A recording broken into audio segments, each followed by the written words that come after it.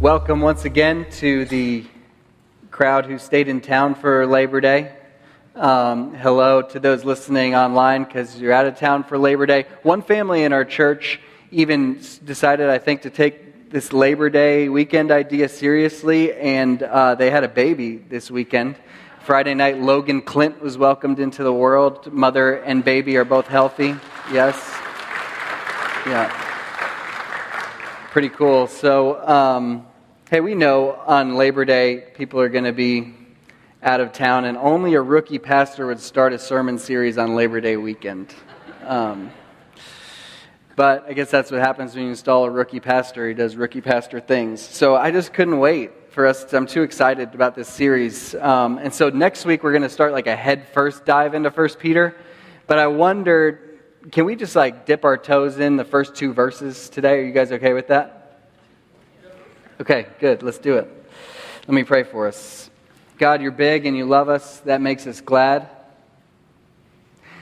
Now let the words that I say, let the thoughts we all think be pleasing in your sight. For Jesus' sake, amen. It's hard to live away from home. Has anybody ever lived away from home before? Most of us probably have. Whether it was moving to a new state temporarily or permanently, whether it was some of you are transplanted from one country to another, it's not easy to live away from home. I remember feeling this when I first went off to college, over 1,000 miles away from home. You know, back home, I never got my bike stolen. Back home, I never had this experience where a suite mate was climbing into my bed drunk in the middle of the night. Back home, I never got backed into a corner by people I lived with to tell me to make sure that I never said a word about the marijuana they were growing in their bathroom sink. None of those things ever happened to me back home. They all did happen in college pretty quickly. And actually, one of those happened the first day. And so I spent a lot of time that first night crying in the hallway outside my dorm room. Now, I don't tell that story with the intention of terrifying those of you who just sent a kid off to college. My intention is that I just remember that moment there sitting in the hallway crying my first night in the dorm room as a moment in which I was thinking, man, it's not easy to live away from home. And we're about to launch into a letter here, 1 Peter, that we're going to be studying from now through November, in which the author, Peter, keeps saying over and over again that, hey, Christians, you're a people who live away from home, live far from home, and that's not easy. Would you open with me to 1 Peter chapter 1? 1 Peter chapter 1. You're going to want to be there to look at these first two verses because we're going to look at them in depth. Let me give you some background as you're turning there. The author of this letter is Peter, one of the disciples of Jesus. It's a 5-chapter long letter, probably written maybe in the early 60s AD. And as such, it's probably been about 30 years now since that crazy couple of months when Jesus died and then rose again and then ascended into heaven, and then the Father and Son sent the Holy Spirit down on the followers of Jesus. In the 30 years since that series of events, the Christian community has grown and spread all over the Roman Empire and beyond. God has even used persecution to spread it. We see that in the book of Acts. But do you remember what Peter, the author of the letter, do you remember what he was doing on that first day, 30 years before the writing of this letter, when the Holy Spirit came on the people? Do you remember what Peter's role was there in Acts 2? He was the one who was preaching that sermon, right? That sermon we see in Acts 2 where 3,000 people in one day came to place their faith in Jesus at that big Jewish festival. Since then, Peter has gone out, just as much of the church has. He's going to end up in Rome eventually, ministering there. This may very well be where he writes this letter from Rome, and he's writing to Christians in 5 provinces around the Roman Empire, mostly in what we would call today Turkey. So here's on a map if you're trying to situate it. Here are the 5 provinces that he lists as the places where he is writing to. He's writing to the Christians there. The common situation that all of these Christians are facing, if we go to the next one, the common situation they're facing is that they're under pressure. They're under pressure. And it's not the sort of pressure yet that is all-out hostility, like Christians aren't being burned at the stake yet. That's going to come a little bit later under the Emperor Nero. Christians aren't being rounded up and dragged into prison or killed in a systematic fashion by the Roman Empire yet. That's coming later. What it is at this point is it's more local persecution. And right on the brink of persecution, really. It's more like mockery. It's more like hostility from your neighbors. It's more like financial pressure. It's more like the threat of losing your job because of your faith. That's the kind of situation that the recipients of this letter are facing. Why? Why would they be facing that hostility? Well, they're living in a time and place in which it was considered incredibly rude, backwards, even bigoted, to believe and especially to teach that there's only one God and that salvation is found in no one else. I'm going to say that again because I hope it clicks. They were living, the recipients of this letter were living in a time and place in which it was considered incredibly backwards, bigoted, even hateful, to believe or to teach that there's only one God and that salvation is found in no one else. If that sounds familiar at all, then you know why we're studying 1 Peter this fall. Let's take a look here at these just first 2 verses to see how Peter chooses to start off this letter. My clicker isn't working. If you're able to just advance to the next slide. Verses 1 and 2, if you'll follow along with me. It says, Peter, an apostle of Jesus Christ, to those who are elect exiles of the dispersion in Pontus, Galatia, Cappadocia, Asia, and Bithynia, according to the foreknowledge of God the Father in the sanctification of the Spirit, for obedience to Jesus Christ and for sprinkling with His blood. May grace and peace be multiplied to you. In just these 2 verses, Peter tells his readers who they are, how they got here. If you'd advance to that one, I'm not working here. So, who they are, how they got here, and what they need are the 3 things he tells them. And because this is not a specific letter to one particular place, but rather a general letter that's going to apply to 5 different provinces worth of Christians, we're going to be able to apply this pretty directly to ourselves and just talk about who we are, how we got here, and what we need as we go. So first, who we are. Looking at verse 1, and we're going to be seeing that it's this. That we are a people chosen to live in a place that's not our home. We are a people chosen to live in a place that's not our home. Where am I getting that? I'm getting that from verse 1, from 5 words in verse 1 in particular. Elect exiles of the dispersion. Elect exiles of the dispersion. There's so much packed in those words. Let's unpack it, starting with that word exiles. That word exiles there, the word translated exiles is a word that refers to somebody living in a place that's not their home. It could be that they were forced there, like what we would normally think of with the term exiles, but sometimes that word gets used for people who chose to migrate from one place to another. It could be either. But in either case, this is a person who's a resident alien or a sojourner in a place that doesn't feel to them like home.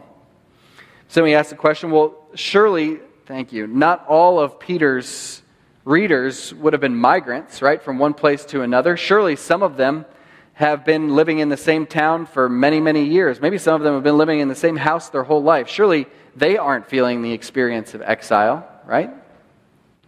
But according to Peter, they are. According to Peter, all Christians are exiles, even if everyone in town knows your name. In other words, even if you haven't experienced a physical or geographical exile, all Christians are exiles in a spiritual sense. How so? Well, it just boils down to this. As Christians, heaven is home. Here is not. As Christians, there in heaven, we are citizens. Here, we are exiles. That's consistent with New Testament teaching of Paul, of the author to the Hebrews in chapter 11. But here's a question, though. If Peter's saying, which he is, that all Christians are exiles, whether we feel like exiles here or not, that's what's true of us, is that we're exiles on this earth, living in a place that's not our home. What I want to ask to those of us who are Christians this morning is this. Do you feel like an exile? Like, is that your experience here on this earth? Or does this place, and this place meaning earth, meaning America, meaning the North Shore, does this place feel like home to you, actually? I think it's an important question for us to consider, because if we find ourselves living here for any length of time as Christians and feeling just right at home consistently, that should be cause to stop and think, am I really living as distinctively Christian as I think I am? I'll say that one more time. If I'm living here on this earth, or here in America, here on the North Shore for any length of time as a Christian, and I just feel right at home consistently, that should be cause for me to stop and consider whether I'm really living as distinctively Christian as I think I am. Let me unpack what I mean by that. There was a time in world history called Christendom. Everybody say Christendom. Christendom. Christendom was the time, also places, where and when Christianity was the default.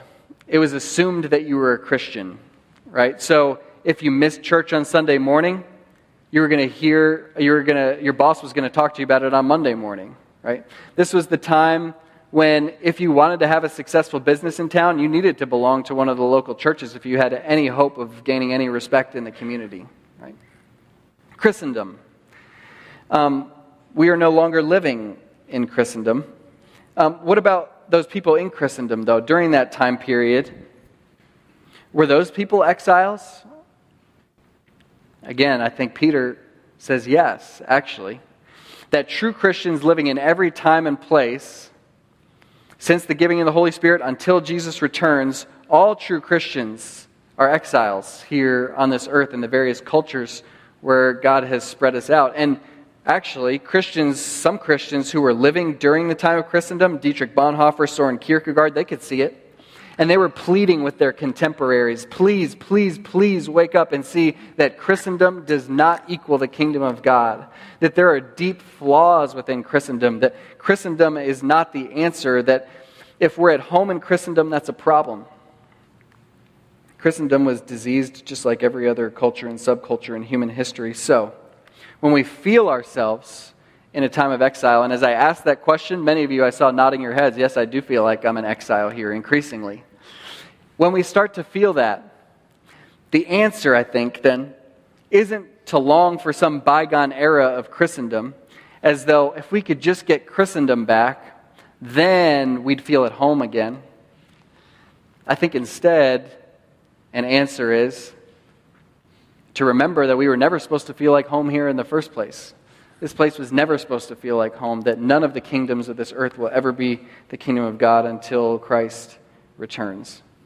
So we're living in a place that's not our home, but I said more than that, didn't I? I said not only that we're living in a place that's not our home, but we're a people chosen to live in a place that's not our home. Where am I getting that chosenness language? Let's take a look again at verse 1. I'm getting that from the fact that Peter doesn't just call his readers exiles, he calls them elect exiles. Elect exiles, what's that word elect mean? Well, just like when you have an elective surgery, it's a surgery that you chose. An elect person is a chosen person, right? Whenever that term elect is used in the Bible, it's used of a person or a group that is chosen from out of another group that is not chosen, right? So, Bible quiz time. In the Old Testament, who were the elect or chosen people? Israel, right? The Jewish people. They were elect because out of all the nations that are on the earth, God chose one. The nation of Israel. He chose one to redeem them and then to extend salvation to the rest of the world through their line. Right? They were elect, but now, in a shocking turn, Peter opens up his letter where he's writing to Christians, Jewish Christians, Gentile Christians, all Christians, and he calls us elect, chosen people. In other words, yes, you're exiles, but you're not just any exiles, you're chosen exiles. And so we might say it like this. If that little word exile pushes us from the center of society to the margins, then that second little word, elect, gives us great dignity here out on the margins. Think about it this way too.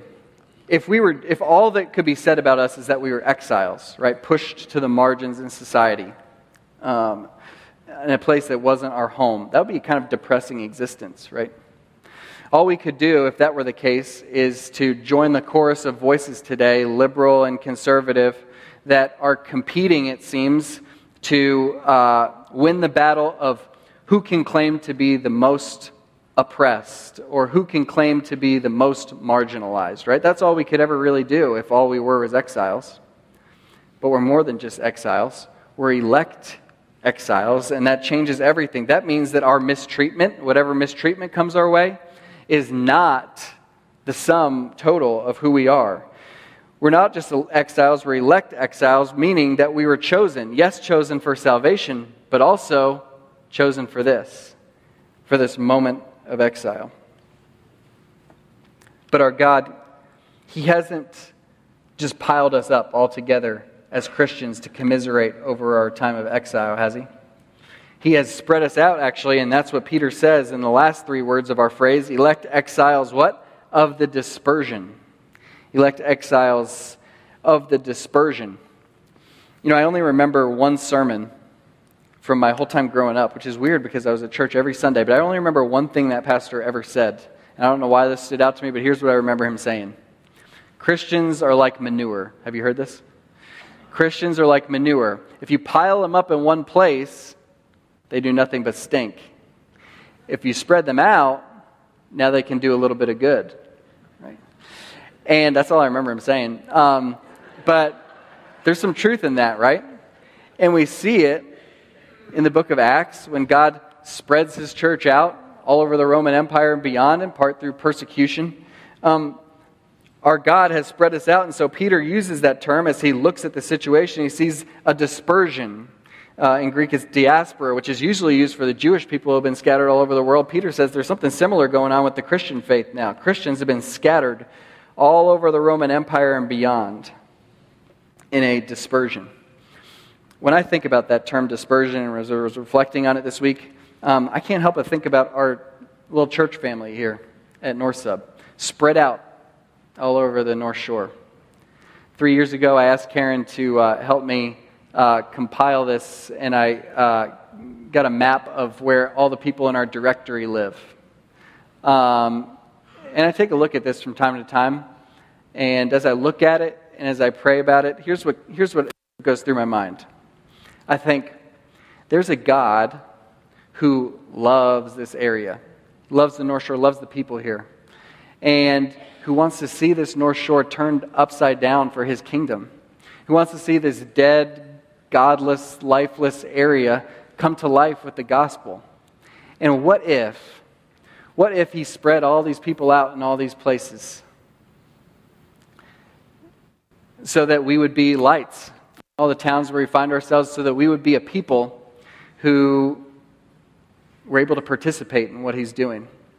You've read the stories before of regions that were once dead coming alive in revival by the Holy Spirit. What if God allowed us to be part of a story like that? I think about that. Well, hey, we've spent a lot of time just on 5 words, elect exiles of the dispersion. But the reason that we could spend time camping out there, the reason that's worth our time is because Peter, I hope you see, isn't just starting out this letter by wasting words with just pleasantries at the outset. Right? He's actually introducing what will be the major themes of the letter right here in the first 2 verses. And what theme is he introducing here in verse 1, the verse that we just looked at? I think it's the theme of who we are. He's talking right off the bat in verse 1 about who we are. And I think the reason he's doing that is because If we are a people who's going to flourish in exile, which is kind of the subheading of our series, Exiles Flourishing on the Margins, if we have any hope of flourishing on the margins, part of what we're going to have to do is know who we are. That's a critical piece of it. And who are we according to verse 1? We're exiles, but not just any exiles. We're exiles who are elect, chosen for this, chosen for salvation, chosen for this very exile moment that we find ourselves in. But how did we get here? That brings us to the next section, how we got here. What we're going to see is God put us here for a reason. There are 3 phrases here at the beginning of verse 2 that we're going to unpack. Each of these 3 phrases add color to what was already said in verse 1 about being exiles that were chosen and dispersed all over the world. So let's break it down phrase by phrase. You'll want to follow along. First phrase is this: according to the foreknowledge of God the Father. According to the foreknowledge of God the Father. Little thought exercise here. There are 2 types of knowing. At least 2 types of knowing. And so there must be at least 2 types of foreknowing, knowing in advance as well. You can know something factually, right? For example, I know the fact that in the next couple weeks, my wife's going to have a baby, and he's going to be born at Evanston Hospital.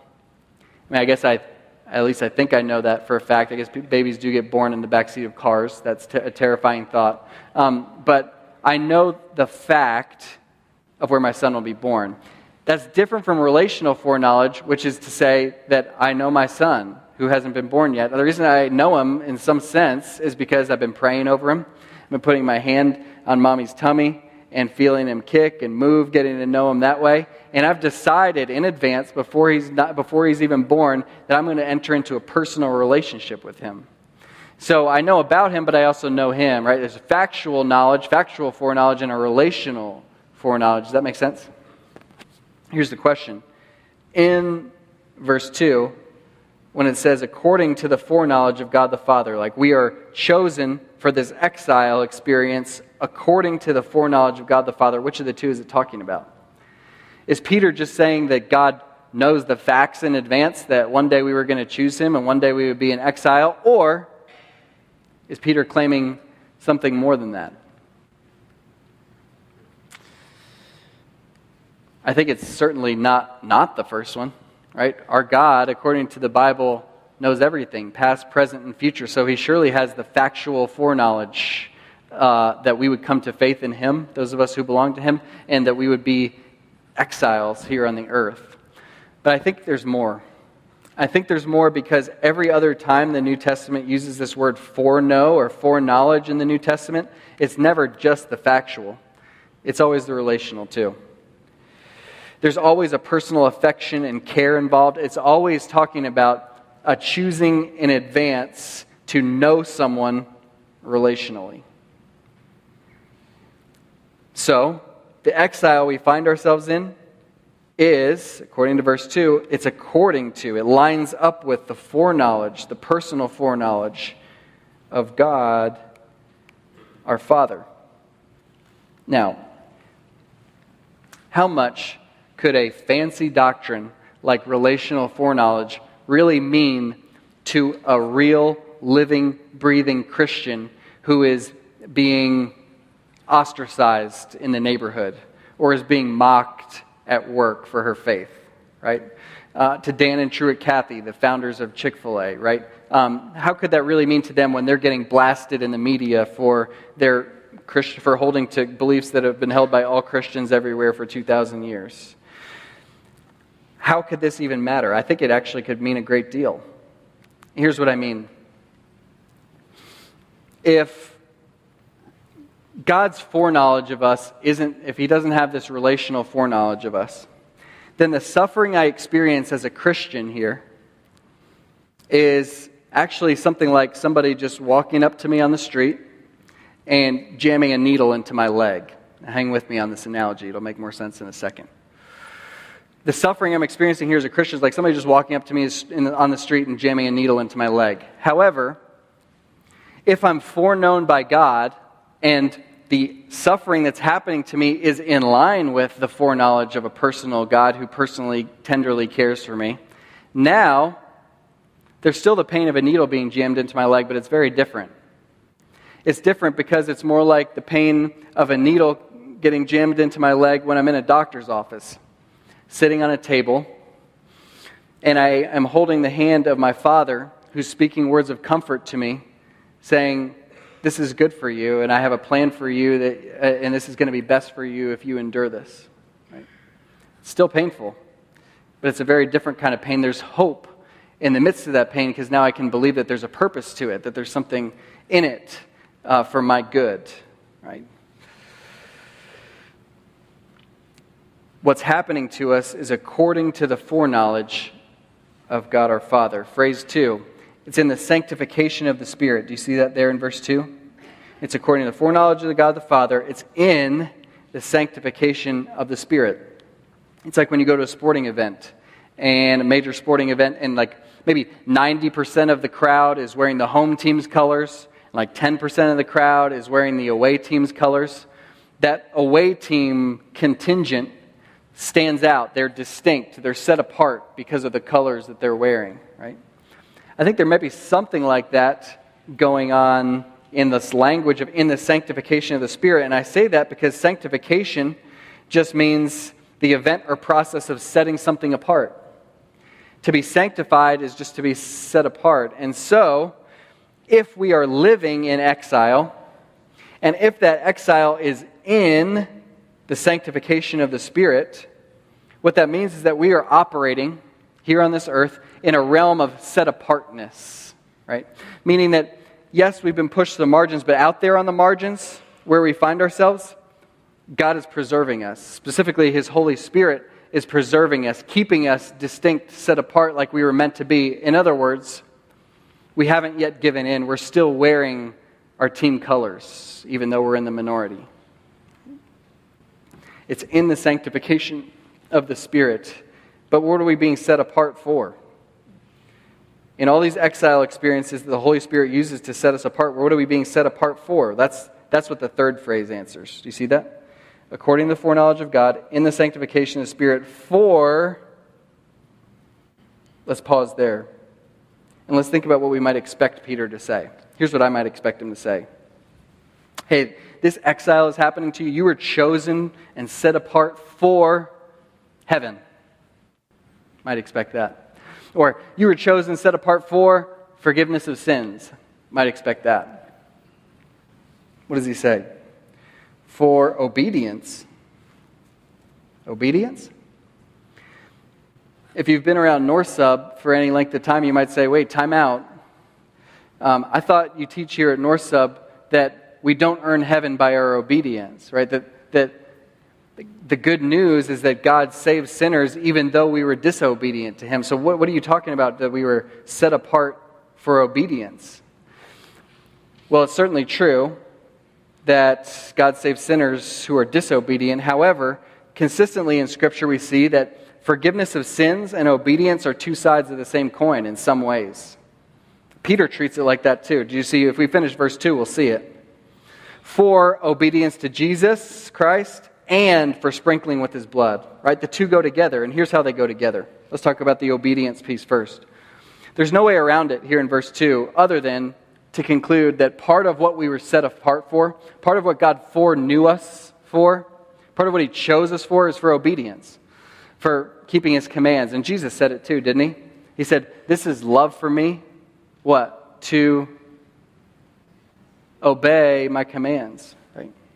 This is love for God, to obey His commands. So, that's part of what we're set apart for. However, none of us does that perfectly.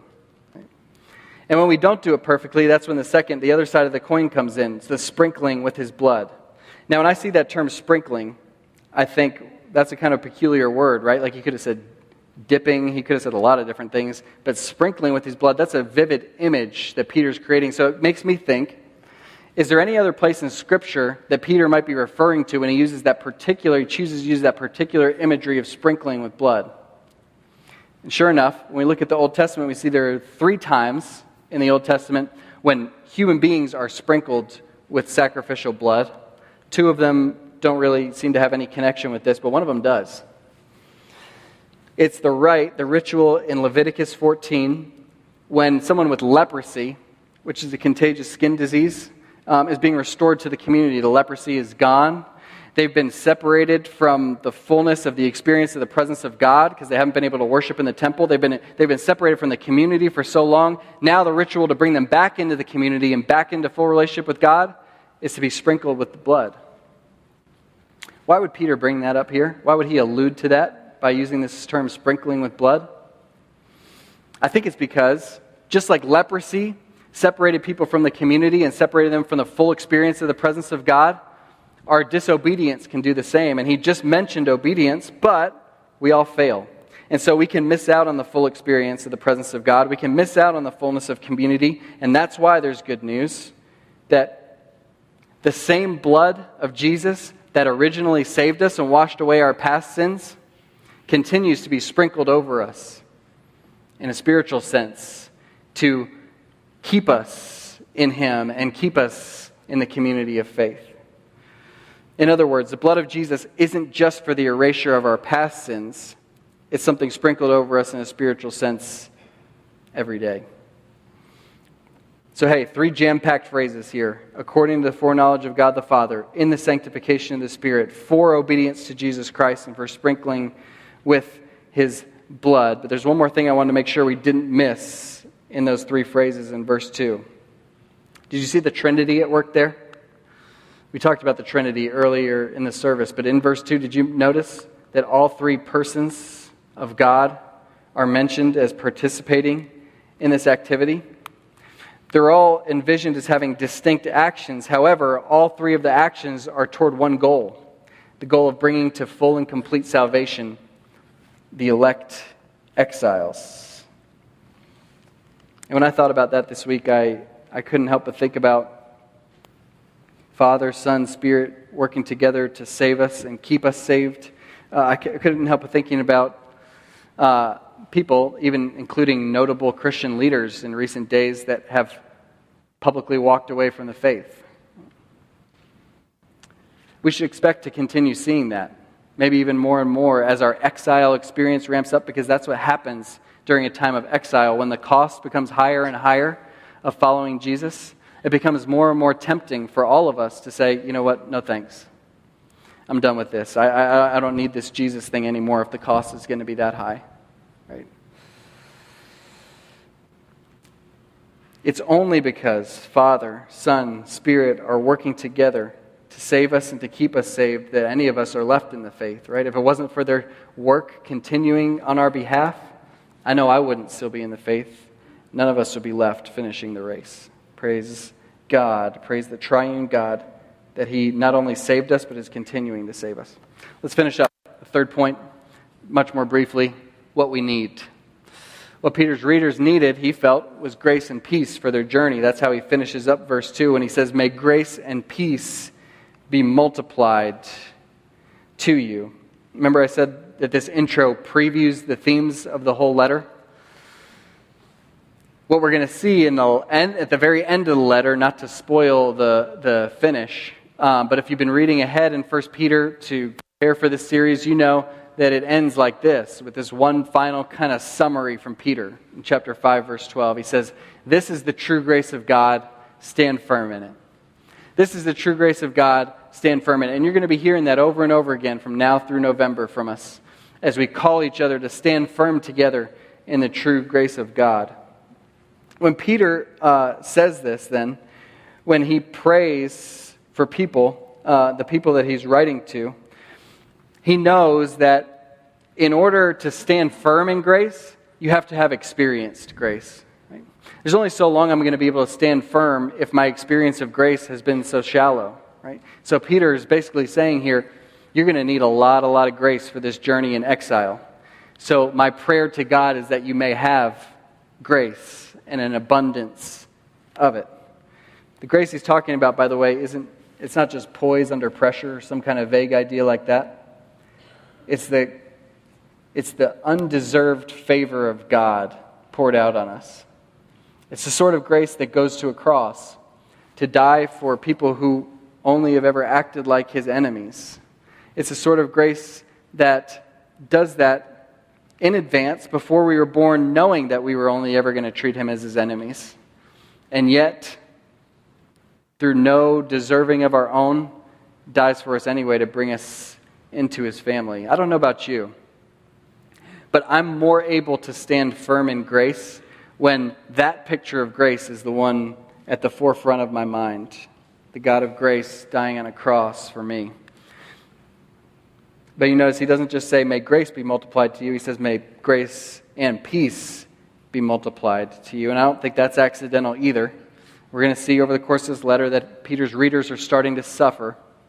And as they're starting to suffer, they must be asking a question, how am I going to find peace, wholeness, stability in the midst of suffering when it seems like the world's turning against me? And so I think this prayer of Peter's for peace is as potent of a prayer for us today as it was then, as we turn on the news and see Christian business owners' licenses being revoked for living out their faith, as we see academics being denied faculty positions because of the Christian convictions that they hold, as we see Christians being relentlessly mocked on social media and in TV shows and in popular songs. Peace, something that we need. So hey, our big idea today is just this. Let's embrace life on the margins, since our exile is not an accident. Let's embrace life on the margins, since our exile is not an accident. When I use that term embrace, I'm not saying that in some sort of masochistic way, as though we would relish in the fact that we're being mistreated at times.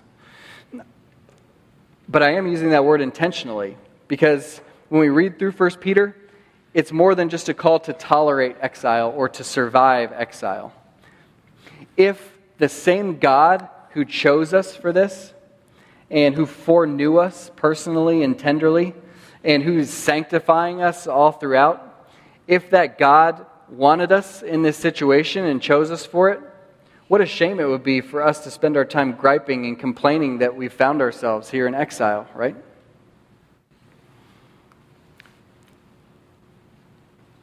I told you about my first night of college, first night in the dorm, when I spent most of the night crying in the hallway. But what I did next was I remembered why I was there. And for me, why I was there happened to be because I believed that God had called me there, to that school and to that team, that football team that I was on, to that dorm room with my teammates, because I believed these people were going to win a national championship. And what if a few of them could get hold of the life that's found in Jesus Christ, and then they go on to have this huge platform among tons and tons of people? What if I could influence a few of my teammates for Christ, who would then go on to influence many others? That was the vision that I had going into college. And as I sat there and cried in the hallway and kind of gathered myself, I realized none of that has changed. That's all still the same. And so the God who called me to this place must have chosen for me to go through this. And if that's the case, the only thing that's left to do is to embrace it and move forward. And so I wonder if maybe it's not so different for us in 2019 on the North Shore. If the God who's chosen us, if the God who's set his foreknowing, electing love on us, if he's placed us here, then what we're experiencing is exactly what God wants for us to experience. If our exile isn't an accident, then instead of spending our time griping and complaining together about finding ourselves in exile, what if instead we join together in embracing it? Let me pray for us.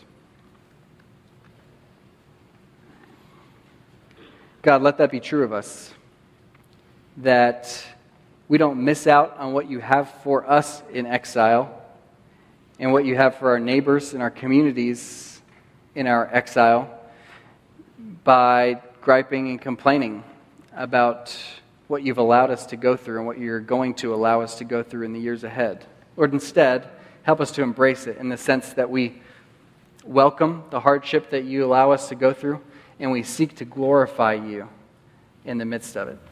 Thank you that we don't have to do that on our own strength, but that you send your Holy Spirit to sanctify us so that we might operate in the realm of the set apart, and that everything that comes our way is only what you've sent for our good and for your glory. In Jesus' name, amen.